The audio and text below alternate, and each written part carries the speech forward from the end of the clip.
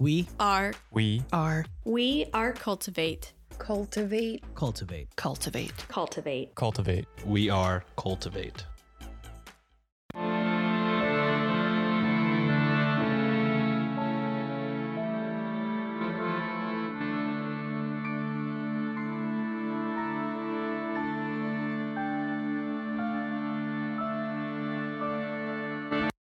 Hello and welcome to Ye Olde Crime, where we discuss the funny, strange, and obscure crimes of yesteryear.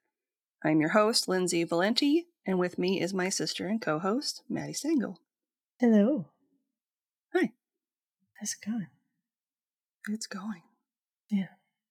Okay, so it is a new month, which means it is time to shout out our amazing patrons. So thank you to Shinnifer and Tom for continuing to support our show. Mm-hmm. Both are amazing, and the goats. Absolutely. Thank you both. And if you don't know what goat means, it's the greatest of all time. Mm-hmm. It started as a sports reference. Go sports! And then pop culture was like, we like that. It's ours now. They're like, that's hilarious. I'm going to take this. Yep. I also want to give a special shout out to Juno Jewel over on Instagram for their amazing drawing of the 3 lion cubs in a trench coat. Essentially, it's our first ever fan art, and we couldn't have been more thrilled with the first one that we ever received. And I will share it on social media in case you did not see it as part of our Instagram and Facebook stories. It's pretty amazing, and I love it. So, thank you, Juno. No, it's incredible. I was so excited because I had it in my head and I couldn't figure out how to make it come to life. And you did. And that was awesome. So thank you so much. It was really well done. On that note, are you excited for this week's topic, which you know nothing about? Maybe. Depends on the topic. I'm cautiously optimistic. I picked something that you have said in the past that you enjoy. So This week we are going to be discussing confidence woman Mary Carleton, aka the Grey Widow. Ooh, okay. Okay, confidence woman. All right. So like a con artist. Yeah. Let's do it. If she was a con artist that's routinely a widow, she murdered a ton of people, huh? But it's a Grey Widow. That's the thing. So we'll get into it. I don't know what that means. I will explain. Grey means she got them killed. No. Grey means weird area. Yeah. All right. Information was pulled from the following sources. A 2018 Ranker article by Genevieve Carleton, who we have done lots of work with in the past. She's so much lovely. work. Yeah. Way to go, Genevieve. You are probably one of our top contributors on this podcast, whether you know it or not. You're like a third co-host. Pretty much at this point. A 2015 article by Janice Lydell. 2010 History in Women article. 1993 Tulsa Studies in Women's Literature article by Mihoko Suzuki. Dictionary of National Biography, 1885 to 1900. The X Classics website. Find a Grave. Library of Congress. The National Portrait Gallery. Oh, I suppose I should add this one. And Wikipedia. Although I didn't really use it, but I should still, note it because I did look at it for source material. So, gonna add that now while I'm thinking of it because I will forget and then it won't be in the notes. This is the song that I sing when I'm doing that. And links to all these articles will be included in the show notes. Nice. Got something you want to say? Shoot us an email over at yeoldecrimepodcast@gmail.com. We'd love to hear your story ideas, see any gifts you send our way, or if you just want to say hello. We're pretty friendly. Speaking of friendly, if you'd like to have real-time conversations with us, consider joining our Discord over at the Cultivate Network. You can chat with us over at the Old Crimers Cubby, or catch up with any of the other great creators that are part of the Cultivate family of podcasts. Just click the link in our show notes or over on our link tree to get started today. Mary Motors was born on January 22nd, 1642 in Canterbury, England, the daughter of a chorister/fiddler of the Hmm, Canterbury Cathedral in Kent. nice. So kind of a fun kind of creative family. Sounds Yeah, like musical family. musical. Many sources say she was actually born on January 11th, while others say it was as late as August 11th. And even in a book written about her, it says she was born as early as 1634 or 1635. Ah, the tale as old as time. How old is this woman? I don't know, because we didn't care enough about her to officially record her birth. Yeah. I'm going to go based on her word, although, as you'll soon come to learn, it isn't That's worth not, much. yeah, fair. Given her father's occupation, it's hard to know what sort of education Mary had growing up, but it's Yeah, fair to assume that given the fact she was born a girl, it wasn't great. yeah.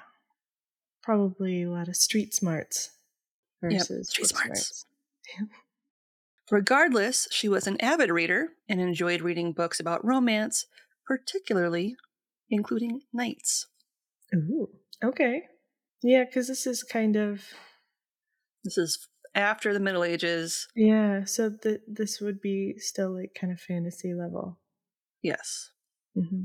she was all about that historical fantasy romance. We don't know anything about that No, in 2023. no, Nope, can't no. relate. Mm-mm. Even though Mary likened herself to a princess, or at least wished to be one, don't we all? Mm, yeah. Instead of marrying a fanciful knight, she married a journeyman shoemaker named Thomas Stedman. I mean, close enough. He could make her some glass slippers, I'm sure. I'm sure. I don't think they'd be very comfortable, but Probably not, but he he had the could. skills. Or at least tailor her a pair of fanciful shoes. Hmm. The pair had 2 children together, both of which died in infancy. Oh, And that was the extent of what I was able to find on that. that's too bad. Not long after this, she ran away from her husband, who wasn't wealthy enough to, quote, support her in the splendor she always aimed at, end quote.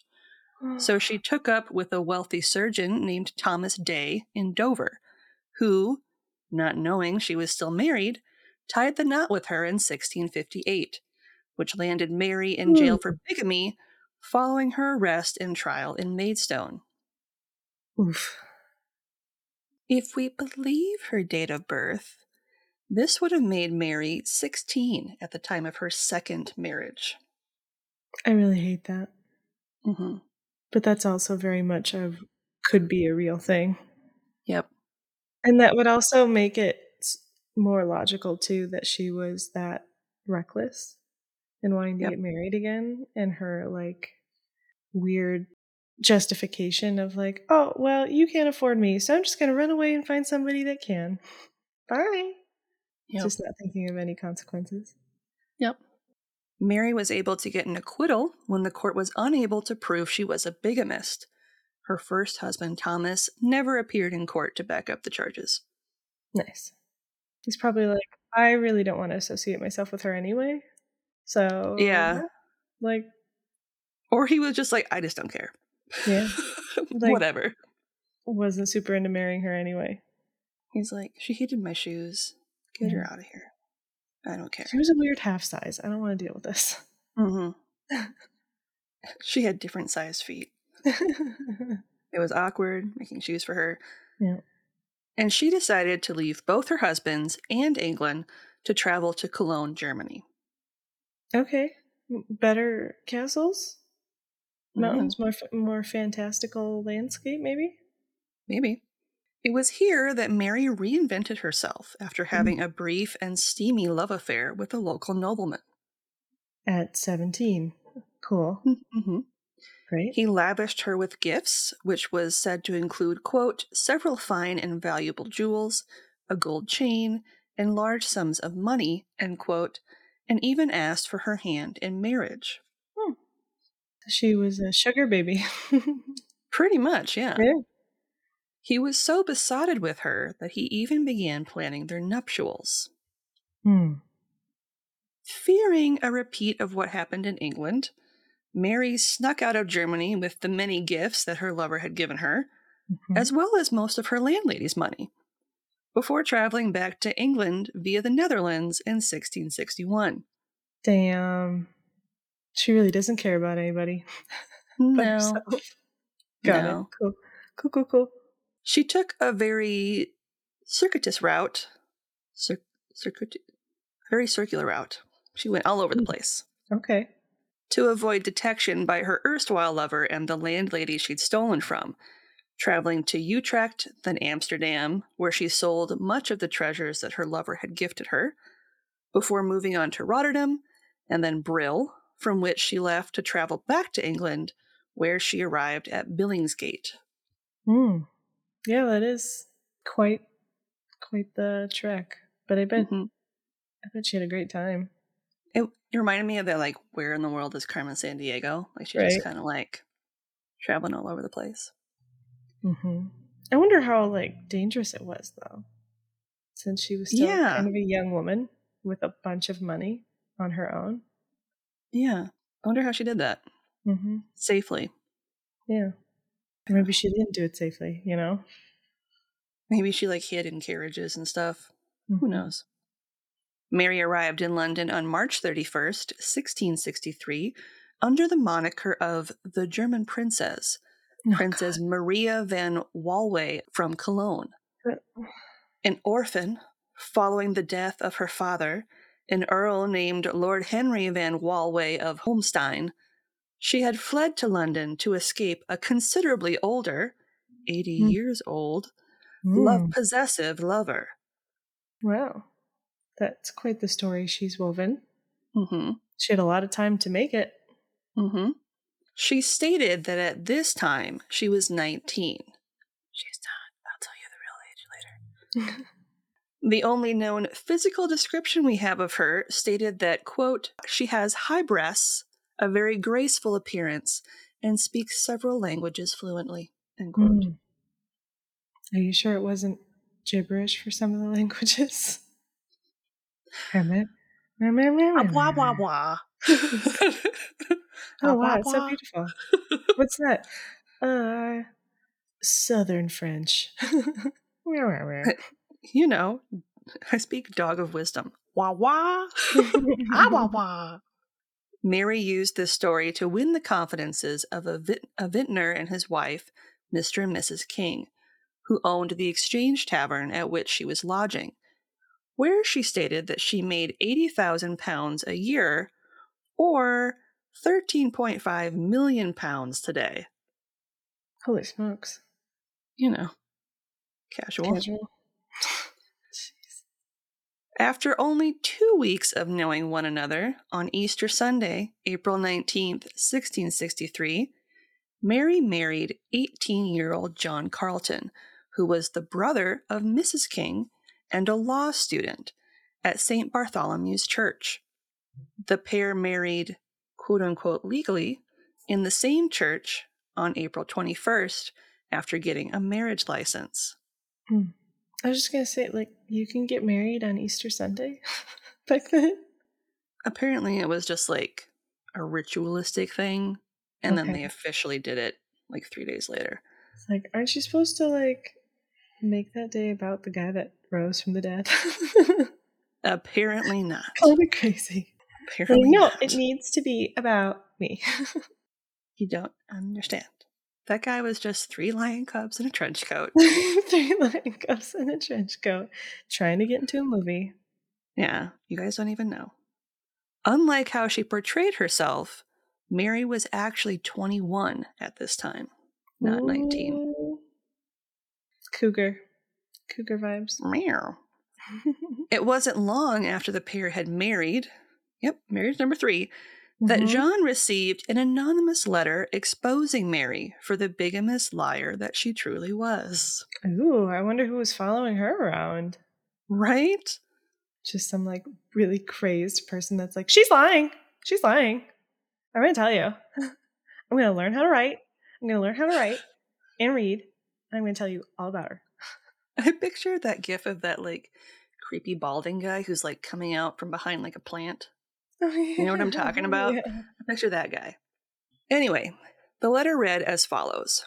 Quote, Sir, I am an entire stranger to your person, yet common justice and humanity oblige me to give you notice that the pretended princess, who has passed herself upon your brother, Mr. John Carleton, is a cheat and an impostor. If I tell you, sir, that she has already married several men in our county of Kent, and afterwards made off with all the money she could get into her hands, I say no more than could be proved were she brought in the face of justice. That you may be certain I am not mistaken in the woman, please to observe that she has high breasts, a very graceful appearance, and speaks several languages fluently. Yours unknown, T.B. End quote. Okay, like, were her breasts, like, abnormally high? Like, I don't understand. I don't know. Why this Were they keeps like coming up where they're like, wow, her breasts are like, she's got like no décolletage. She is all breasts. I was just like, are her breasts like the testicles of her neck? Like, are they just like I just that? They just attach to her collarbone. They're just like right there. Why?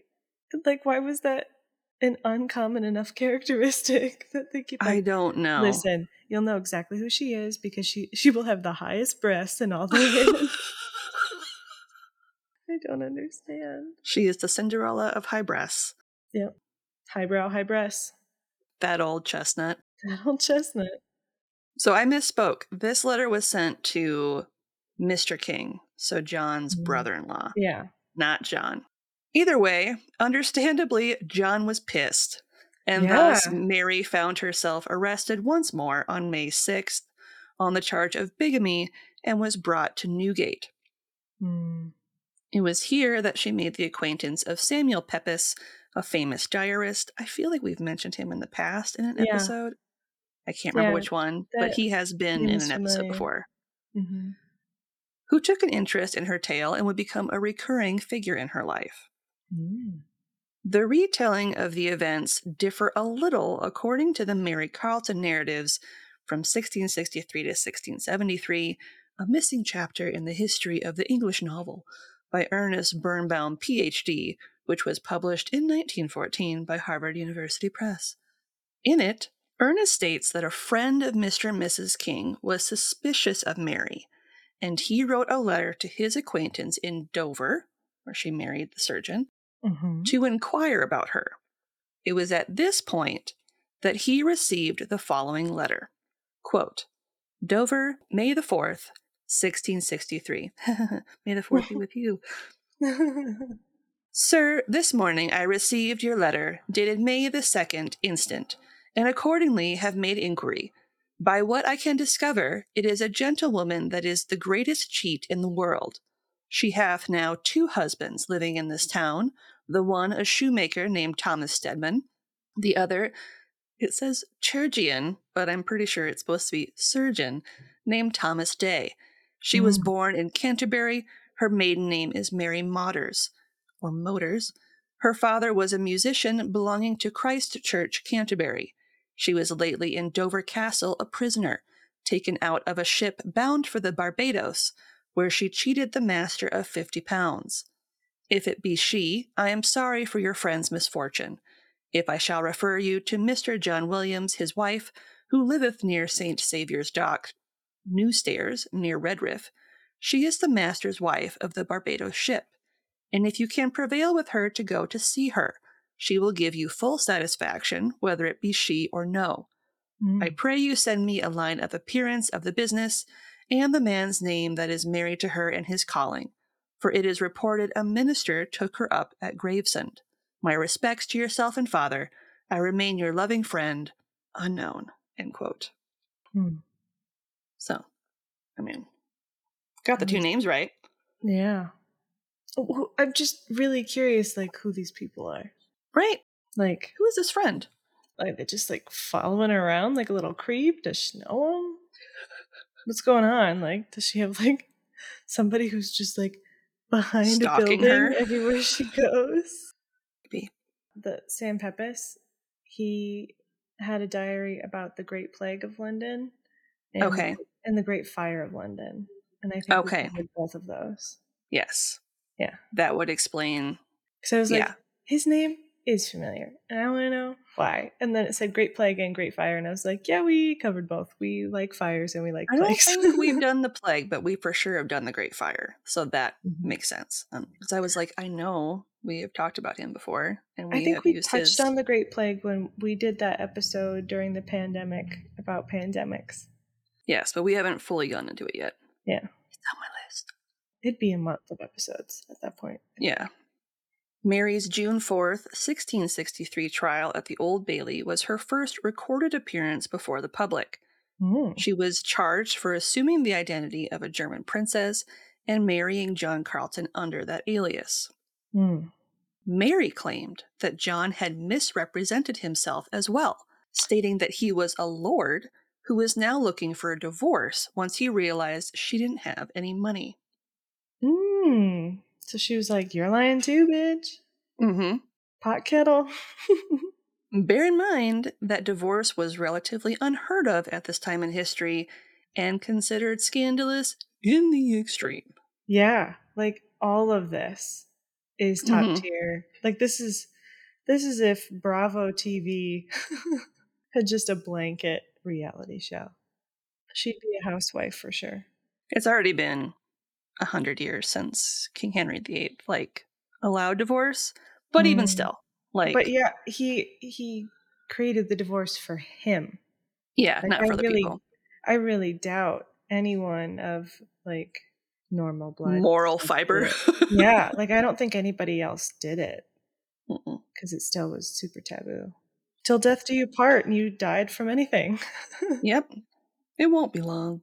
Mm-hmm. In fact, legislation had been changed in 1604, quote, an act to restrain all persons from marrying until their former wives and former husbands be dead, end Yep. quote, which changed the offense of bigamy from one of penance and forgiveness into a felony. Damn. By all accounts, Mary could hang for this. I mean, if you piss the right person off, Mm-hmm. that's what they want. Both of them published pamphlets proclaiming their innocence, but at the end of the day, the court ruled in Mary's favor, and she was once more acquitted when the Carletons were unable to clearly document Mary's bigamous past. Dang. She was even recorded as saying to John, quote, you cheated me and I you. You told me you were a lord and I told you I was a princess. And I think I fitted you, end quote. Damn. This is ye old Bravo. This is like those pamphlets are tweets. Yeah. And wow. This is like ye old reality TV. Everybody, I would watch this. I would read this. Mm-hmm. I would learn to read so I could figure out what's going on. The illustrations weren't great. Right. The animals depicting this scandal weren't as good. Weren't good. They used an elephant that had No trunk. knees. No trunk or knees. How do I even know it was an elephant? I don't know. I don't know. Firmly of the mind that no press is bad press, Mary capitalized on her newfound notoriety by writing and publishing her own book entitled The Case of Madame Mary Carleton. It is believed she used a ghostwriter and didn't actually write any of the book herself, which is fair. Yeah, I mean, who's to say that she could write? You know, at this point, we still don't know what her education was. And if she was trying to be somebody that she's not, we don't know. And we don't know how well read or spoken she is. Yep. Not only that, but Mary played herself in a production that was written about her, titled The German Princess, resulting in her being showered with gifts and jewels by her avid admirers, 2 of which she fleeced out of 300 pounds each, or 51,000 pounds today. So that's $102,000. She's a ye old 1,000 pounds. influencer. Yeah. She's an Instagram girl. She was the original Instagram girl. The play was performed at the Duke's house in Dorset Gardens. Pepys saw one of her performances on April 15th, 1664, and stated of it, quote, never was anything so well done in earnest, worse performed in jest, end quote. Awesome. Mary's final dialogue of the play at each performance was the following. Quote, I've passed one trial, but it is my fear I shall receive a rigid sentence here. You think me a bold cheat. Put case 'twere so. Which of you are not? Now you'd swear I know. But do not, lest that you deserve to be censored worse than you can censor me. The world's a cheat, and we that move in our degrees do exercise our wit, and better 'tis to get a glorious name, however got, than live by common fame. End quote. Period. Mic drop. Mic drop. Oh man. She was reality TV. Yep. Personified in the 1600s. Yep. Fun fact, Mary even went so far as to marry one of her many gentlemen suitors, a 50-year-old man named Mr. Chamberlain, who showered her in, quote, several valuable presents of rings, jewels, etc., end quote, who also received a salary of about £400 a year, or about £68,000 today. Before she absconded with, quote, 20 pieces of old gold, a gold watch, a gold seal, an old silver watch, and several pieces of plate, with other valuable movables, to the value in all of £150, or £25,000 today, his pocketbook, with a bill for £100 upon a goldsmith in the city, or around £17,000 today, and the keys of his trunks and escritoires, which is a small writing desk with drawers and compartments. Oh, funny. End quote. While he was drunk. That's a lot of work. So she When took one all person- those things. Yeah. She was like, listen, this isn't my first rodeo. Yeah. I'm going to take your things. You take a nap. Love you. Bye. I rubbed some rum on your gums. It's fine. Yep. Put some absinthe on your lips. It's all good. Just ride the wave. Just sleep. On the lam once again, Mary assumed another alias, this time as that of a rich, virgin heiress Oh, God. who was fleeing an undesirable suitor that her father had betrothed her to.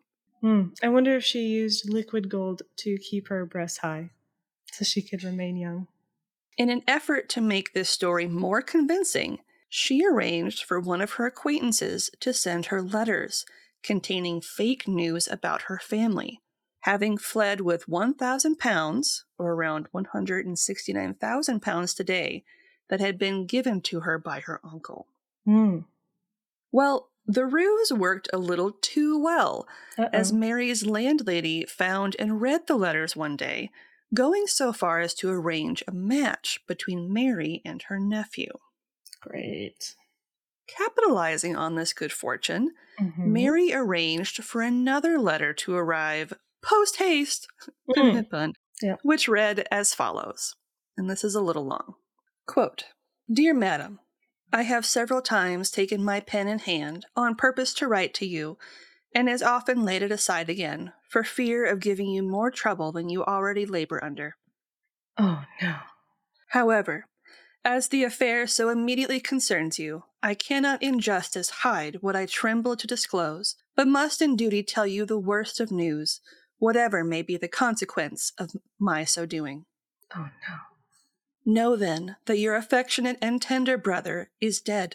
I am sensible how dear he was to you, and you to him.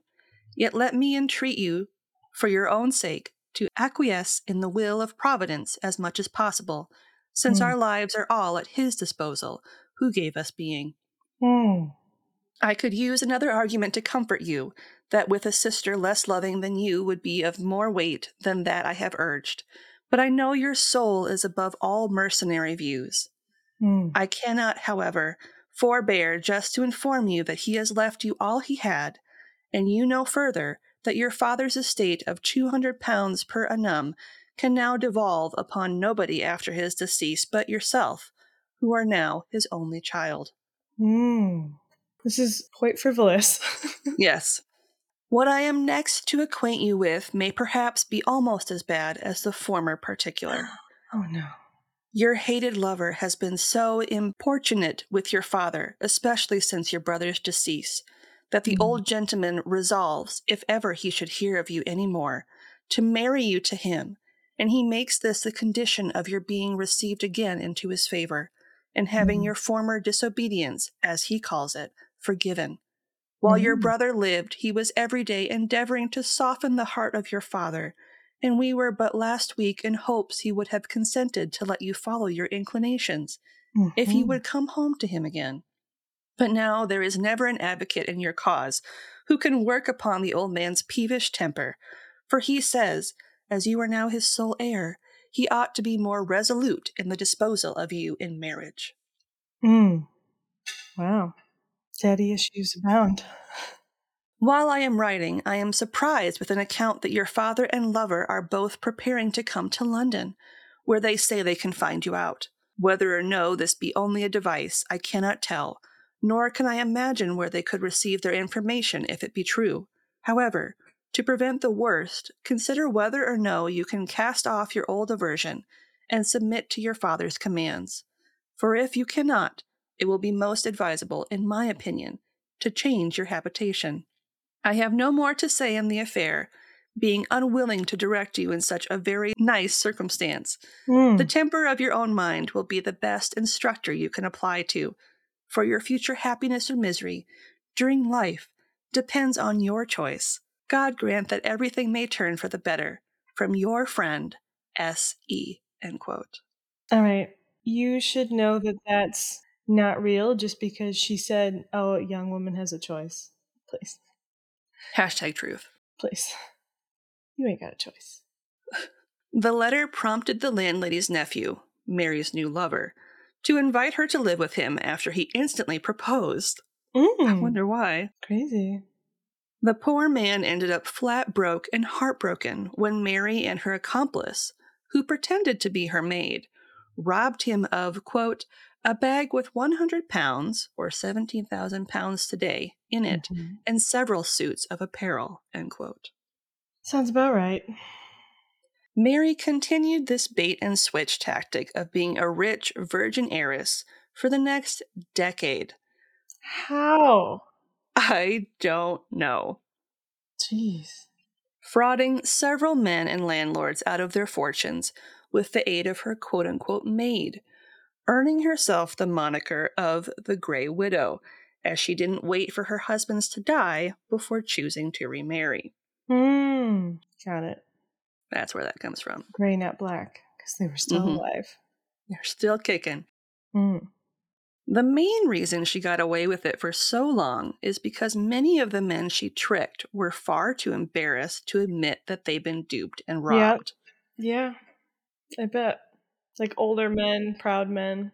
And although she was accused several times for her crimes, she was always only jailed for a short time before being released to do it all over again. The first offense that actually stuck was when she decided it was a smart idea for her to steal a silver tankard. Think of like a beer stein. Okay. For this crime, she was given the death penalty, but the sentence was commuted to deportation and imprisonment at a penal colony. Damn. You take a beer stein? She like tried to pseudo marry a million people, and they're like, no, just don't, okay? Slap on the wrist. She steals a beer stein, and they're like, death. Because it was pure silver.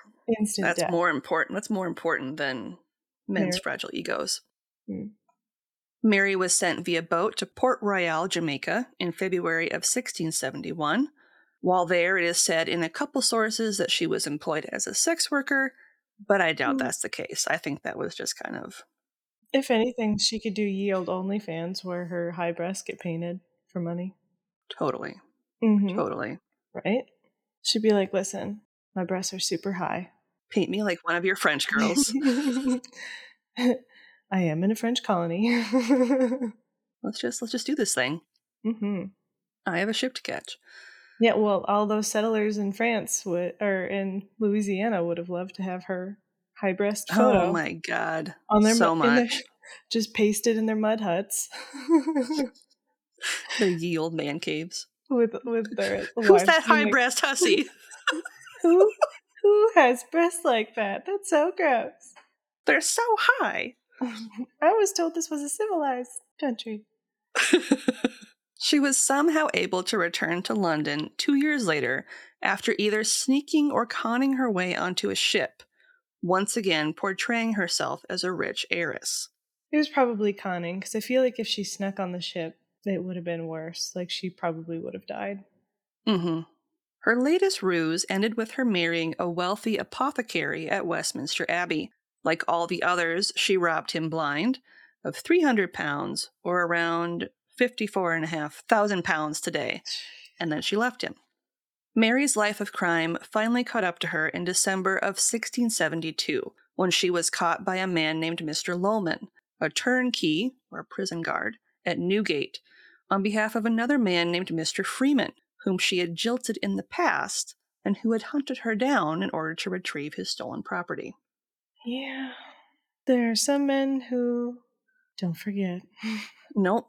Because they probably weren't as well off as the others and Mm-hmm. really needed that money.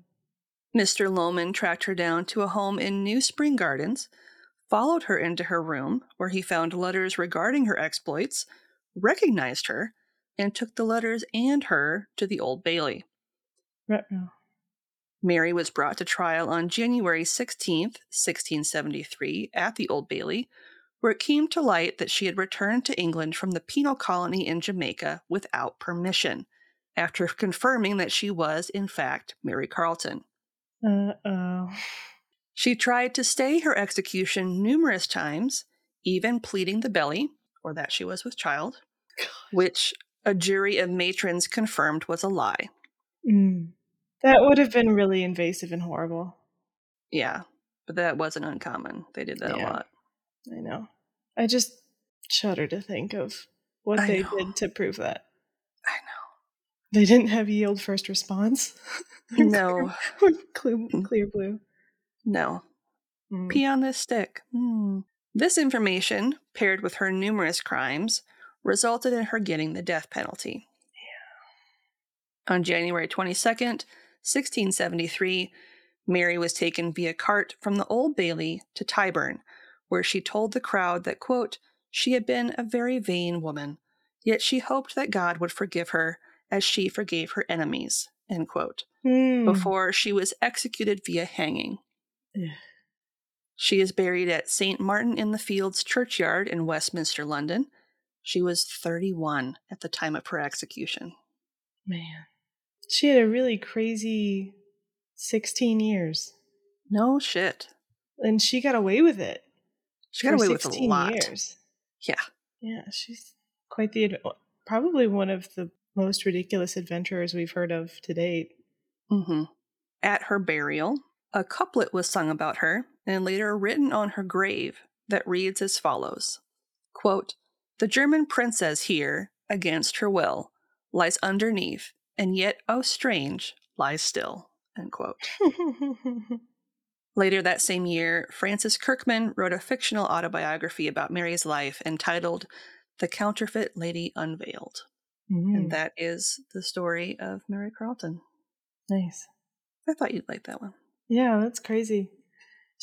That's kind of the first iteration I've heard of a commoner becoming kind of a sensation of that caliber, you know? Mm-hmm. But, y'all, this is why we like reality TV. Because, I mean, we had Princess Caribou, like, way, way back when. Yeah. And I'm sure there were other contemporaries of the time. Mm-hmm. But if you think about it, you know, they were obsessed with the royals because the royals were always crazy and outlandish and could get away with stuff. But it was even more so when somebody who was just a common person getting away with it, because she didn't come from money ever. So I can see why she would be kind of like a folk hero for a lot of people. A lot of women, young women. Yep. Wanting to get out of their situations. And just like hearing how scandalous some of the things were. Yeah. That she got away with. Like just how much money and like valuable possessions. How do you steal a desk while somebody's drunk? She had the key, so she like went through it and took all his valuable things out of it. It's crazy. But even still, yeah. Like, was he just like passed out on the couch? in the I next don't room? know. Like, I don't know. it's crazy. But he was like pass out drunk enough that he didn't hear her rifling through all of his things and running off like with various trunks and everything. Like that's and like several watches and things like that, like really expensive things, as well as lots of actual dollar bills, y'all. crazy. If you're interested in ad-free content, consider supporting us with a one-time donation either over on Buy Me a Coffee or our Venmo page, both of which are in our link tree and in the show notes. If you'd like early ad-free content, not to mention some bonus material, become a member of our Patreon today for as low as $1 a month.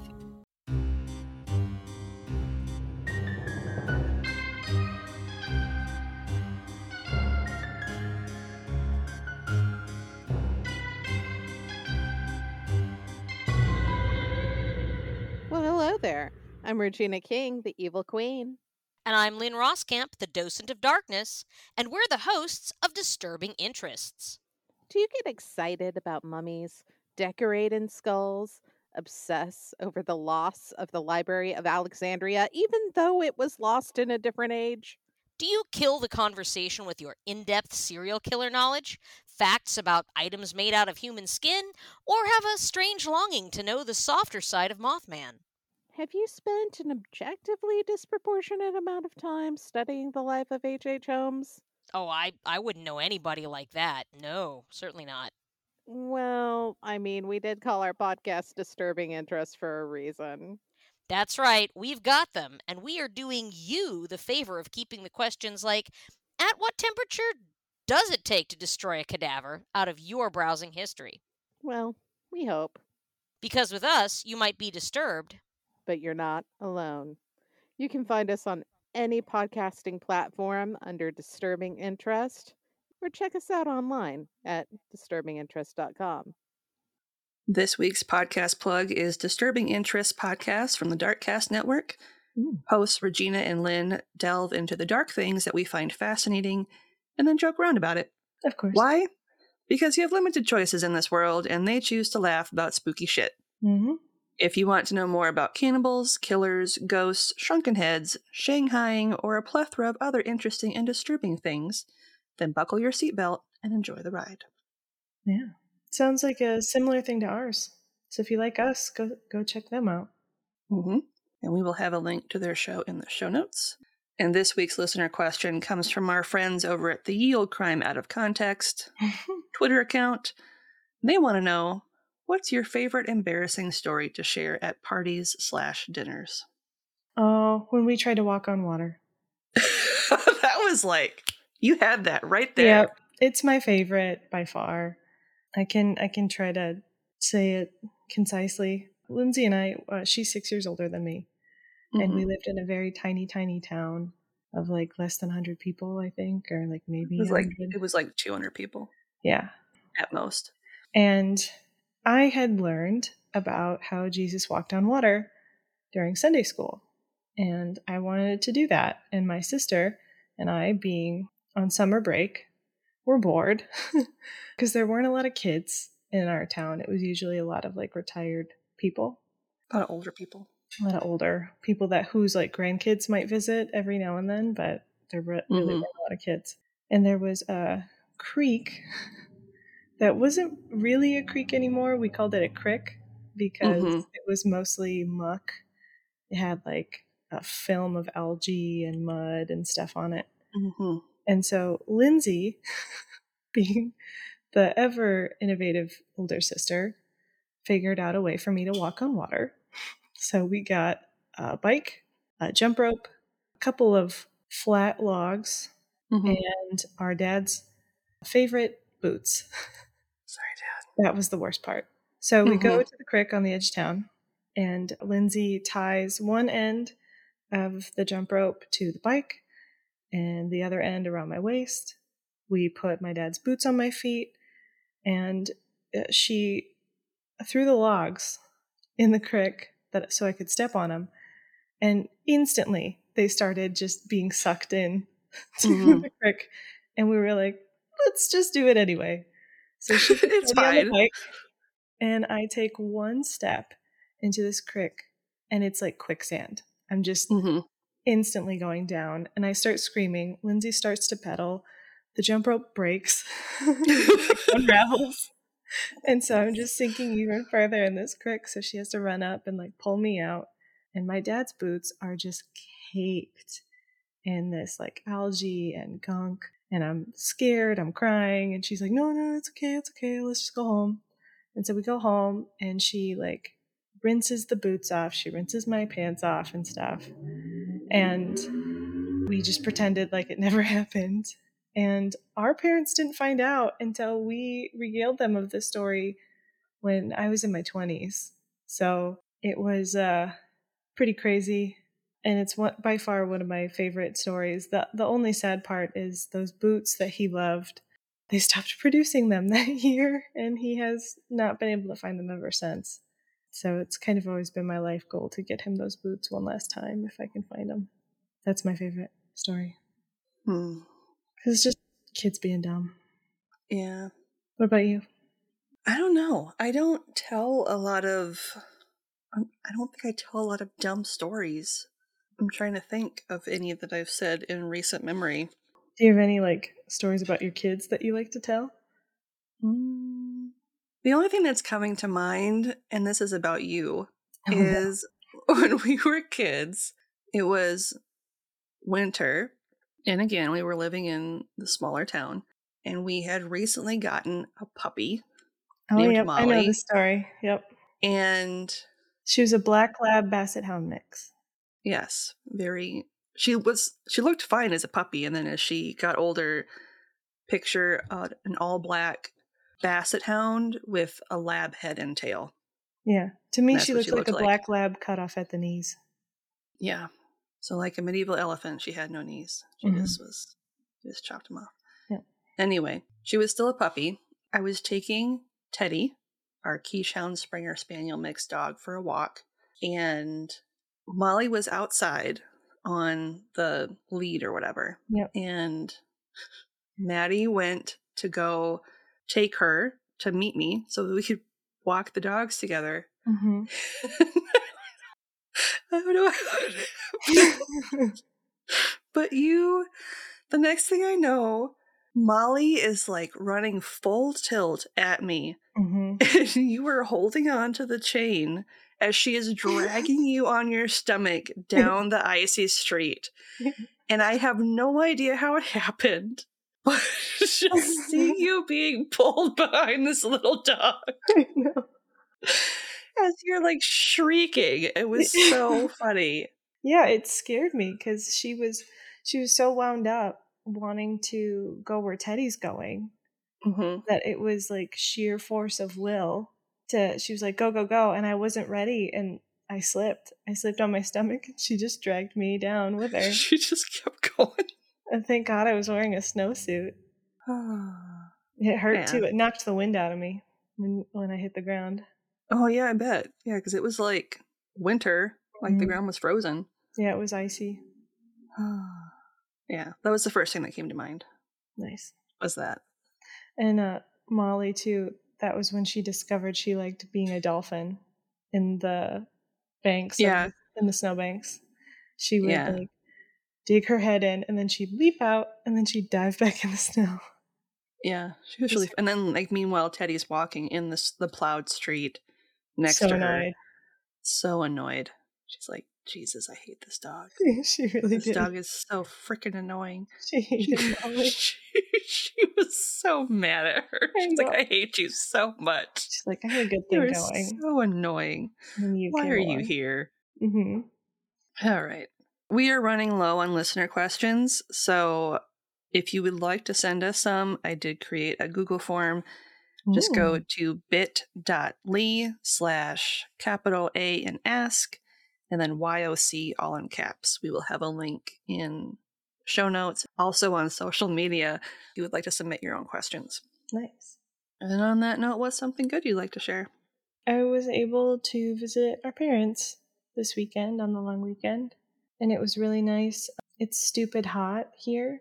It usually always is on Labor Day weekend in Minnesota. It's kind of like the last push of heat before it really starts to cool down. and they had the dog pool out, little baby pool that they fill with water. And Willie has been having some really bad allergy issues. He's got a pretty bad hot spot that we're trying to fix.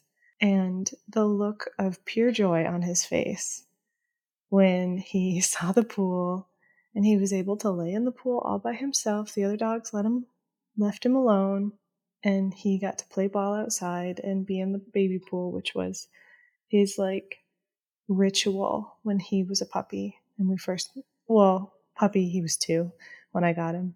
But that was like his favorite thing to do for years and years and years and years, was to go to my parents, play ball in their fenced-in backyard, and lay in the pool.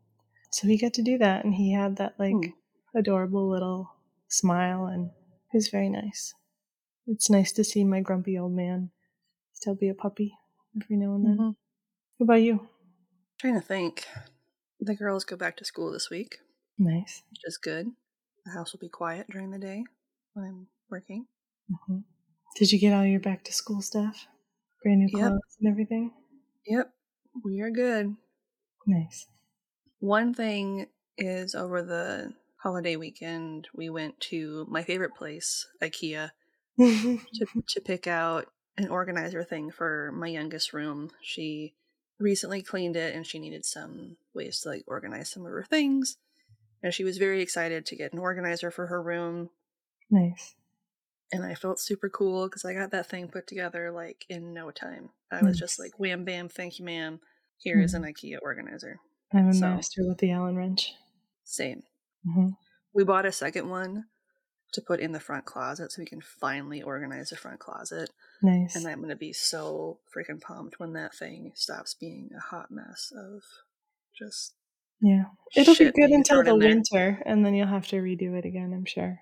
The winter coats are so hard. I have a plan. So Okay. if it works out how I want it to, it's going to be pretty sweet. Nice. So we'll see. Anyway, shall we? We shall. Looking for more content? You can find us online at yieldcrimepodcast.com. If you'd like to see pictures from this week's episode, not to mention bonus content and funny memes, make sure to follow us on Twitter at YieldCrimePod and on Facebook and Instagram at YieldCrimePodcast. On TikTok? Of course you are. Follow us at YieldCrimePodcast. A great way to support the show, if you can't do so financially but would still like to help us out, is to leave us a 5-star rating and review on Apple Podcasts, Podchaser, Good Pods, Podcast Addict, and Audible. And if you do submit a review, please send it our way and we will give you a shout out on the show because we love you and we like to do that. If you want a playlist of all our episodes on YouTube, click the link in our show notes or in our link tree and subscribe today for not only a list of our full catalog, but a separate list as well, just of our Can You Crack the Cramp Word segments. And on that note, as always, I'm Lindsay. And I'm Madison. And we'll see you next time with another tale as old as crime.